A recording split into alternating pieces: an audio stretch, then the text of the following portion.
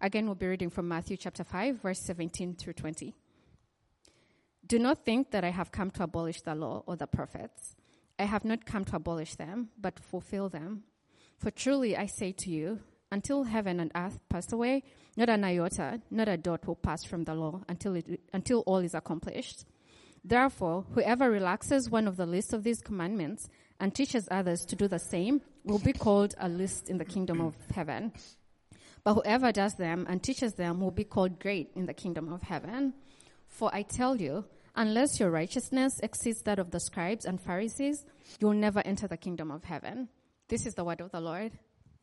We are continuing our series in Matthew. It's called Better Kingdom, and we're looking at the person of Jesus. And so for a little bit of context for those of you who may be just jumping in, Jesus has just started his public ministry, just had his coming out party, and this is his first sermon. And this part of the message is he's closing the intro, and he's in the Sermon on the Mount here, which is essentially his manifesto for how those who are in his kingdom ought to live. Or maybe my favorite way of describing the Sermon on the Mount is it's a handbook for modern rebellion because it pushes against sensibilities on both the left and the right. And here Jesus, he closes his intro by emphasizing the centrality of the Bible. And I think this is a good time to do a little bit of self-reflection. Just ask yourself, what do you feel about the Bible? And for some of you, the answer is something to the effect of, like, I love the Bible. I read it, I live it, I breathe it. You know, I can hardly read my Bible because it's so covered in notes. And if that's you, awesome. Like, that's Jesus. Jesus loves the Bible. But just the more I've lived and worked as a pastor, the more I've found that that's often a minority view. And so even for those of you who are in church, if you're honest, and if you're pretending you're not in church for a minute, I think your answer might be something to the effect of, well, I say I love the Bible, like I want to love the Bible, but when I look at my week, you know, I rarely open it unless I'm going to a church-related function. Or I want to love it, but to be honest, I often find it boring or confusing or maybe outdated and out of touch with my experience. So do I love the Bible? And for others of you, there's a lot more baggage, right? Because while the Bible has been used for many good things, right, it's been used to empower women and minorities. It was the basis for the abolitionist movement. It's the foundation for our civilization's notion of human rights. It's been used for a lot of good things, but it's also been used for not so good things. And so for you, when you hear the question, like, what do I feel about the Bible? It's like, well, I think of bad church memories or sinister politicians or people misinterpreting the Bible, right, to justify things like war and misogyny and abuse and hatred against sexual minorities and megalomania and all of the above. And so when we talk about the Bible, there's a lot of places we could go. Like, we could look at, what does the Bible say about the Bible? There are plenty of places where the Bible talks about how the Bible is inspired by God and therefore we should trust it. And those are helpful and needed places to go. However, I think for those of you, whether you're here and you're not a Christian, or if you're here and you're a believer but you're wrestling with your faith, sometimes that starting place isn't helpful because you think something effective, well, that sounds like circular logic to me. Like, the Bible says I should trust the Bible because the Bible says I should trust the Bible. And I mean, the Book of Mormon says that, the Quran says that, right? They both claim, among other religious texts, they claim to be divinely inspired. And so what's helpful about this passage is because here it helps to cut through the noise and look at what Jesus himself, right, flesh and blood human being, who also was God himself, what he says about the Bible.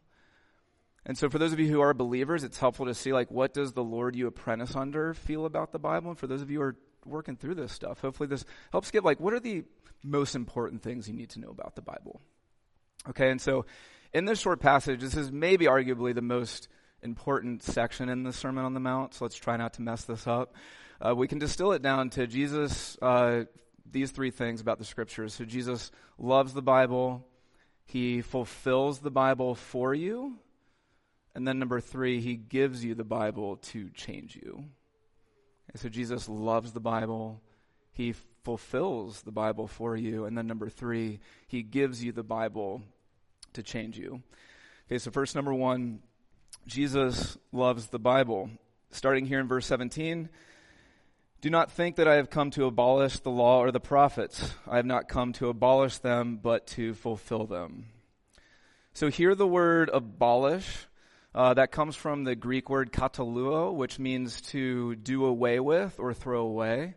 Later in Matthew, Jesus will use the same word to describe the dismantling of a building or institution. Translators have also pointed out that you can also translate this word abolish, deconstruct.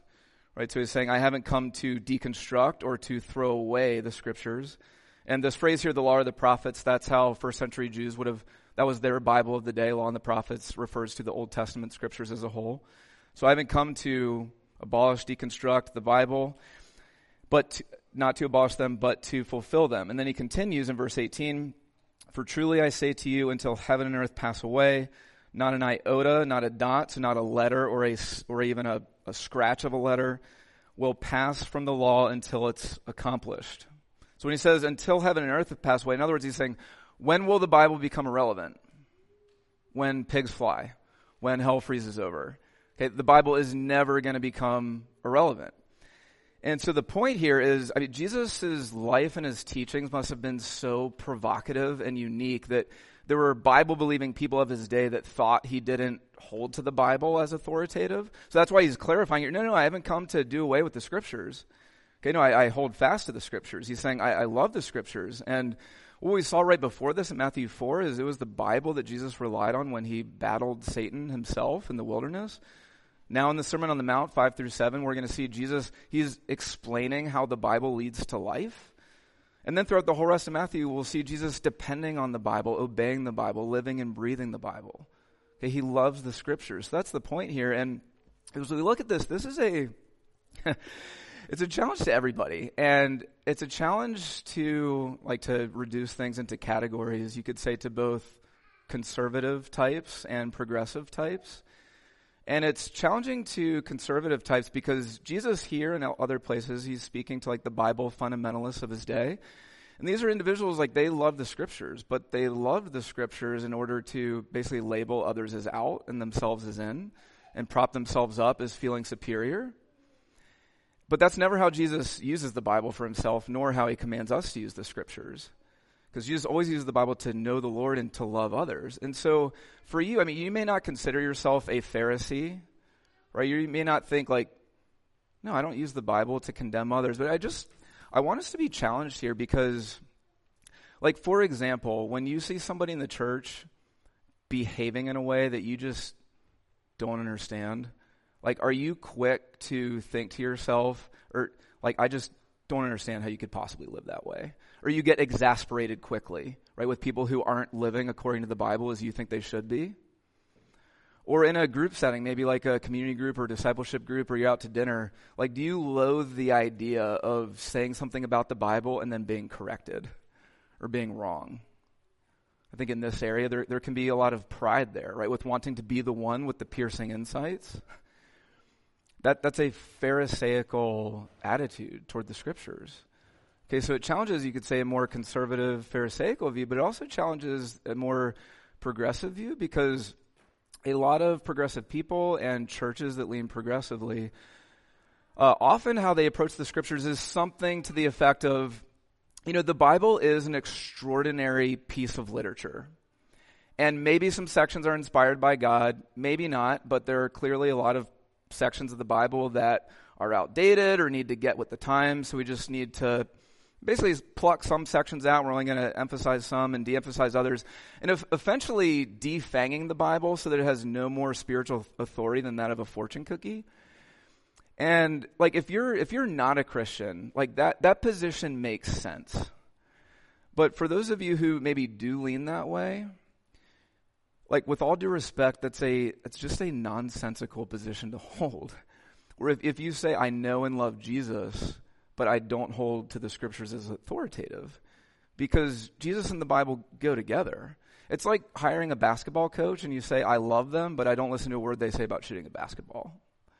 Okay, Jesus never gives a category for apprenticeship to him that doesn't also include reading the Bible as scripture.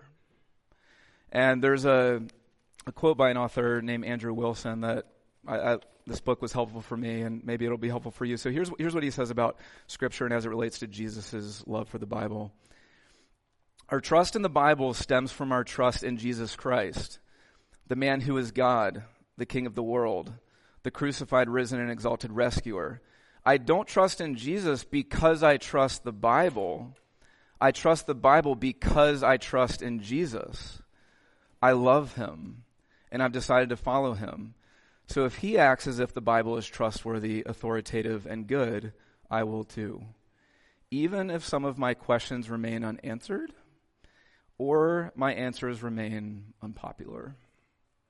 Okay, so good. So Jesus loves the Bible. That's our fundamental basis for loving and trusting the Bible as well. Okay, point one. So point number two, Jesus fulfills the Bible for you. So back to verse 17. I have not come to abolish them, i.e. the Scriptures, but to fulfill them. So what in the world does that mean? I've come to fulfill the Bible? Well, first it means that Jesus is the point of every story. So Luke 24 is one of the clearest places to see this, where he's explaining the Bible after he's resurrected. And he's telling his disciples, he says, all the Bible points to me. Every story whispers my name. And there are a number of authors who have written something to the effect, and here's one version for you. Just going, like, what does it mean that every story of the Bible points to Jesus? And this goes roughly in chronological order or linear order of the Bible. Jesus is the better Adam who passed the test in the garden and whose obedience is credited to us. Jesus is the better Abel who, though innocently slain, has blood that cries out for our acquittal, not our condemnation. Jesus is the better Abraham who answered the call of God to leave the comfortable and go into the void to create a new people of God. He's the better Joseph who at the right hand of the king forgives those who sold and betrayed him and uses his power to save them.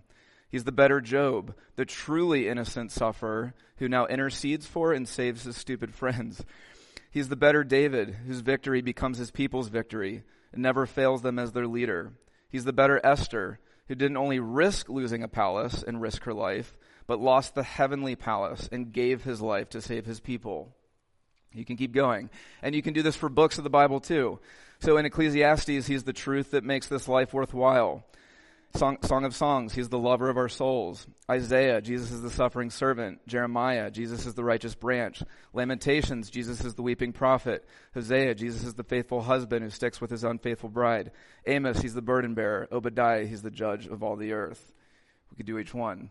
Okay, every story whispers his name. He's the hero of every tale. And what this does is so much. But one of the things it does is it helps us make sense of difficult passages in the Bible.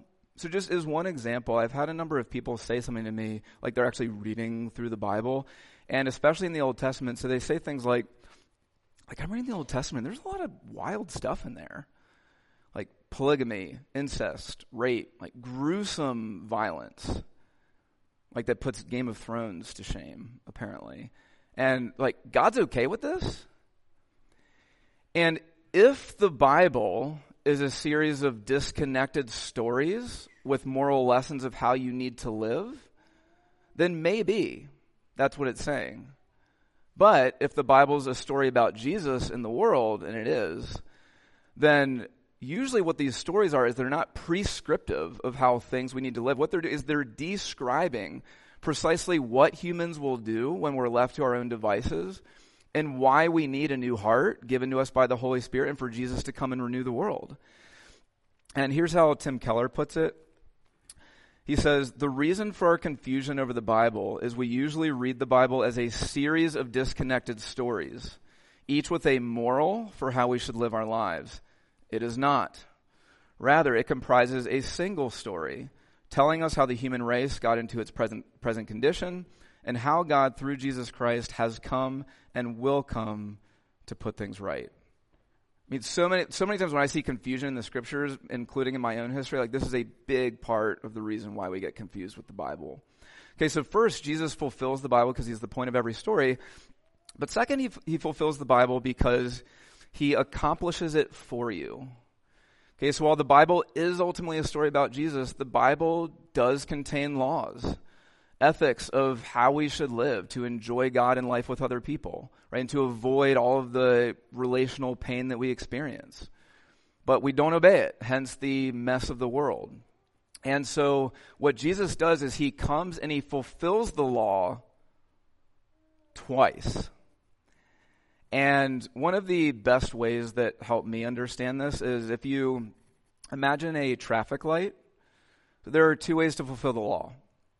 One is you obey it. Stop on red, go on green, speed up on yellow. Okay, don't be that guy who causes people to miss light behind you. Just kidding. If there are children here, listen to what your parents say about yellow lights. Okay, so you can obey the law you can fulfill the law by obeying the law, right? Second, you can fulfill the law by paying the penalty. So that yellow light turns red, you go through it, you get pulled over, you fulfill the law by paying the fine, points are added to your record, and so forth.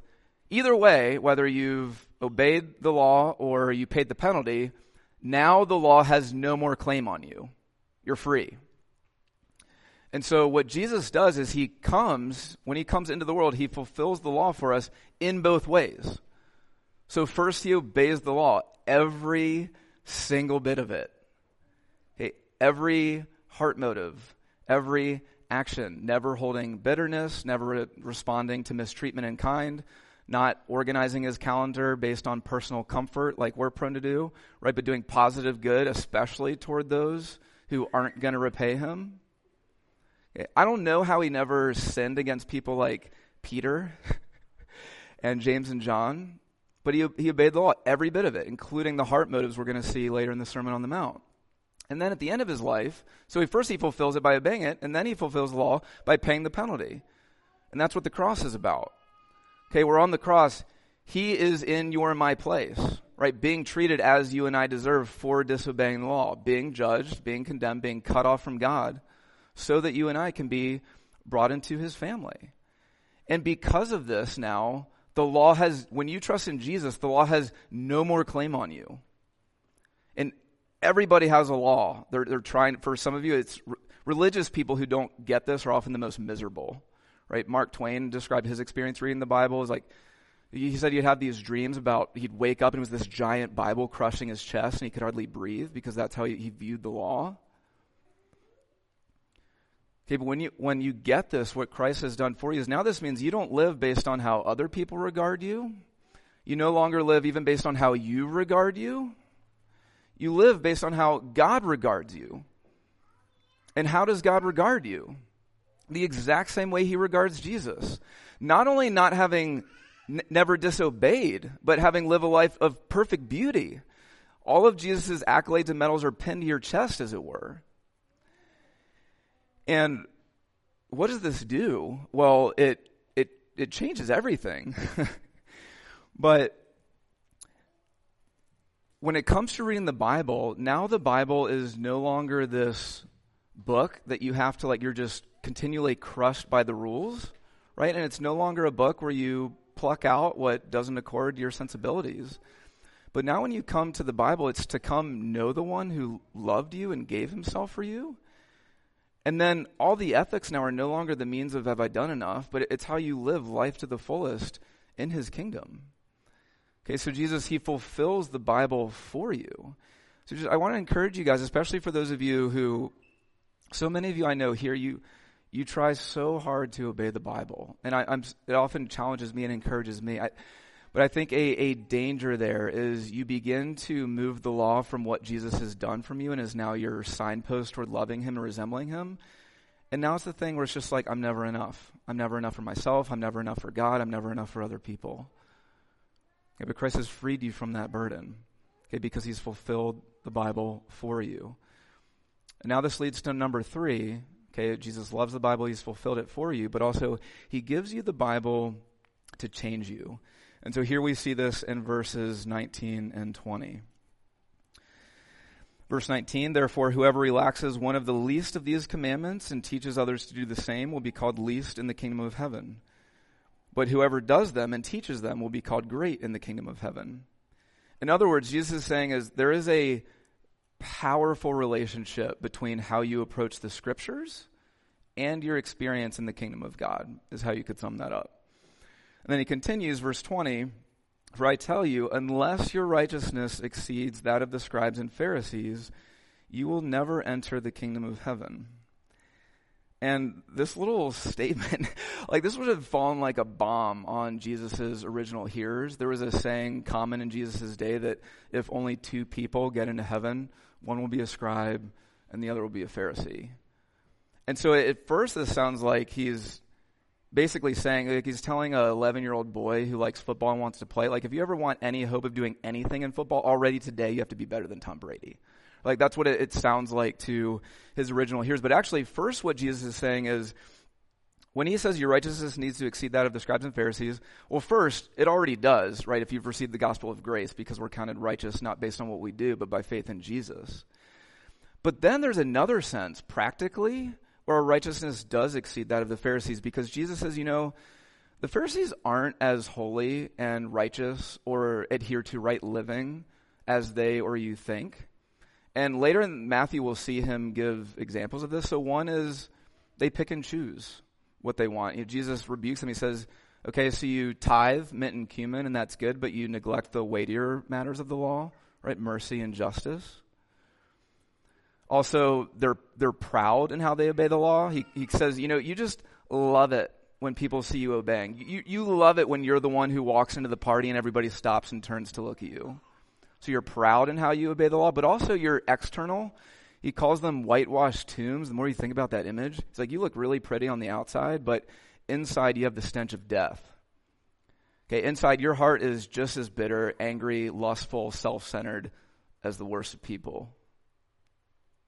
So actually, it's a pretty low bar to be more righteous than the scribes and Pharisees. And what happens is when we receive the gospel of grace, everything we just heard about Jesus fulfilling the scriptures for us, what this does is now we no longer pick and choose what we want to obey. Right? We no longer say things like, well, where's the chapter and verse on what I should do with media consumption or my boyfriend or girlfriend, or what I should do with my money, or how I should work, or how I should utilize my speech. It's just, you begin to think through things much more expansively. It's now how in any of these actions I'm doing or things I'm saying, does this most point people to the beauty of Jesus and his kingdom? Hey, you're no longer motivated by pride, but joy. And your actual heart begins to change too. And also, just as important as when you obey out of the gospel of grace, not as how a scribe or a Pharisee does, is your obedience becomes a lot more enduring. Because often what happens is you start obeying God, right? You're like, okay, I'm doing ABC, and you're praying, and then a season comes where you pray for something and God doesn't give it to you, right? Or things just aren't going how you want them to be. And you may not say it out loud, but what you say in your heart is like, all right, well, forget you, God. Like, that's what I get for obeying you, for praying to you. And like with all love and tenderness, you have to recognize that is a Pharisaical spirit, right? Because what that is it's a conditional obedience. If I do these things, God, then you're the vending machine in the sky that's supposed to do these things for me. Okay, but the gospel frees you from this.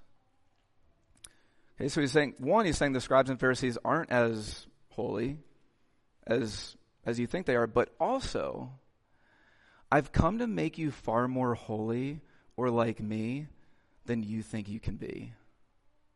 And we're going to see this in the Sermon on the Mount. Because Jesus is saying, when you've received my grace, like, do yourself a favor and go home and read the Sermon on the Mount, and just imagine if you and those around you lived this, and how much different your home and workplace and relational lives would be. So he's saying, I can actually make you far more wise, mature, and a more complete representative of me when you enter into relationship with me. And so to sum all this up, why read the Bible? To be with Jesus, to be like Jesus, and to do the things that Jesus himself does. Because he gives you the Bible to help change you.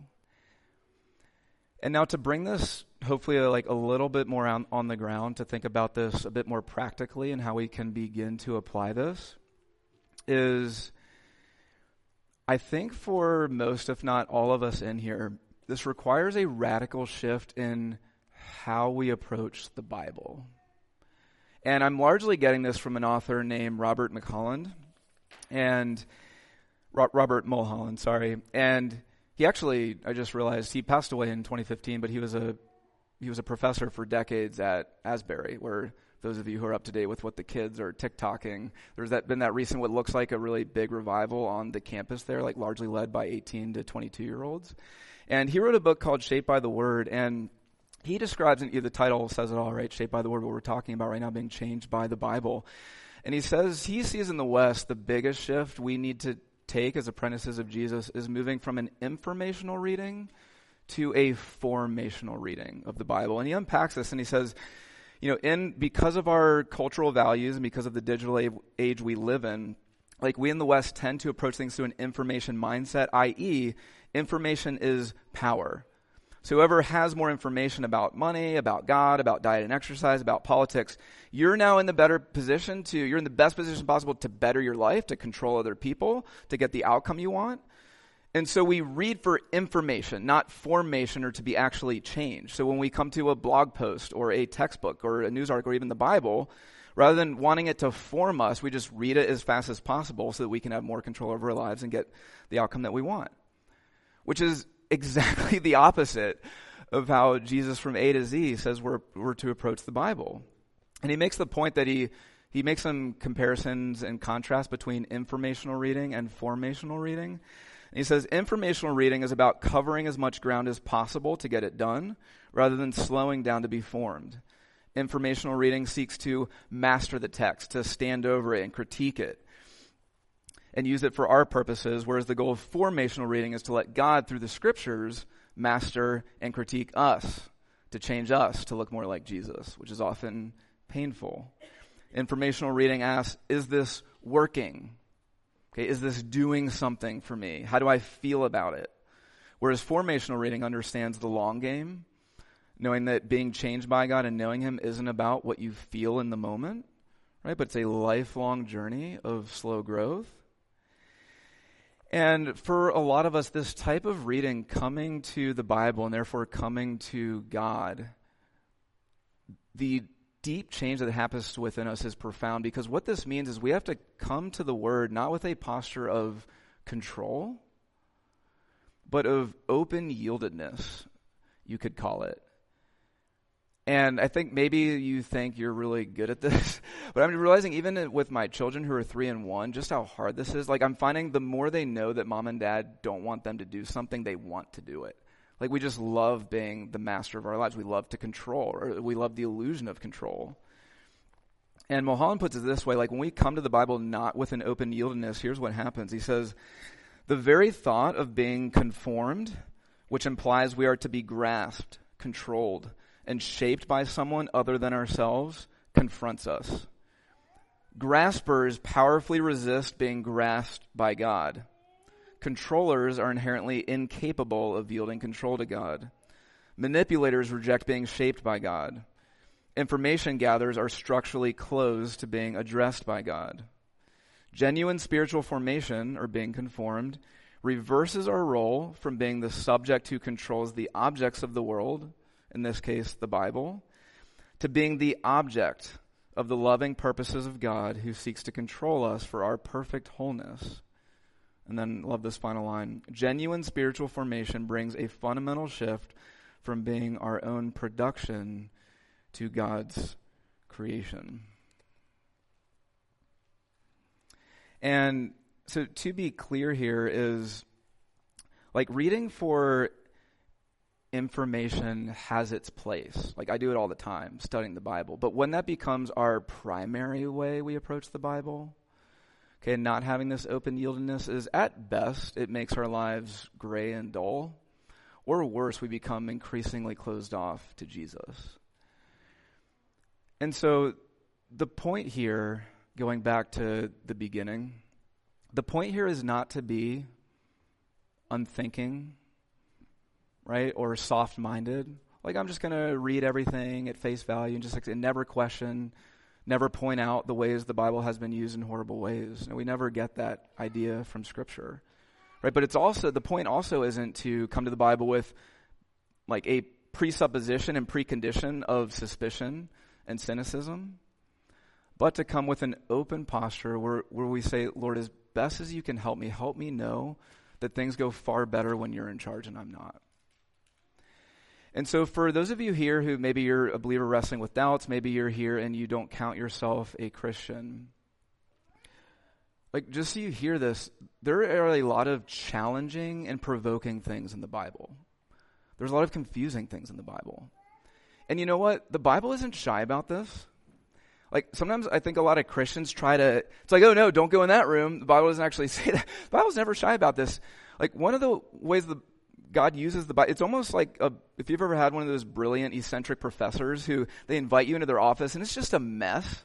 But they're like, come on in, don't mind the mess, let's explore together. Okay, the Bible invites us into that same kind of curiosity. And my encouragement to you is if you're here, and I know more than one of you who don't count yourself believers have told me that you want other people to help you read the Bible, and that's just been so heartening to me. And I just want to encourage you to keep going, to keep exploring, and to, as best as you are able, talk to the Lord, even if you're not sure He's there. And say, if you're there and you have something better for me, I come to you with a yielding posture ready to hear from you.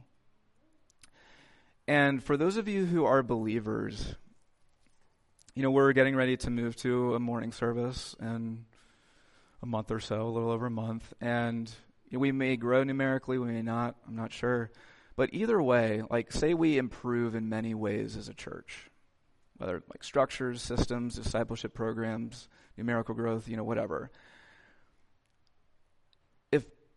I would just hate for that to happen, but then for us in here to be like the people that Jesus approached in John chapter 8. They were religious people, and He comes to them and they were arrogant, they loved control, and He says, you have no room for my word. My word there's no room for it. You don't allow it to make a home in you, in your life. And so I encourage you, and we're doing a lot of this in our discipleship groups now, to just come to the Word as often as you're able and kneel before the Lord and just say things like, hey, I find this boring. I find it confusing.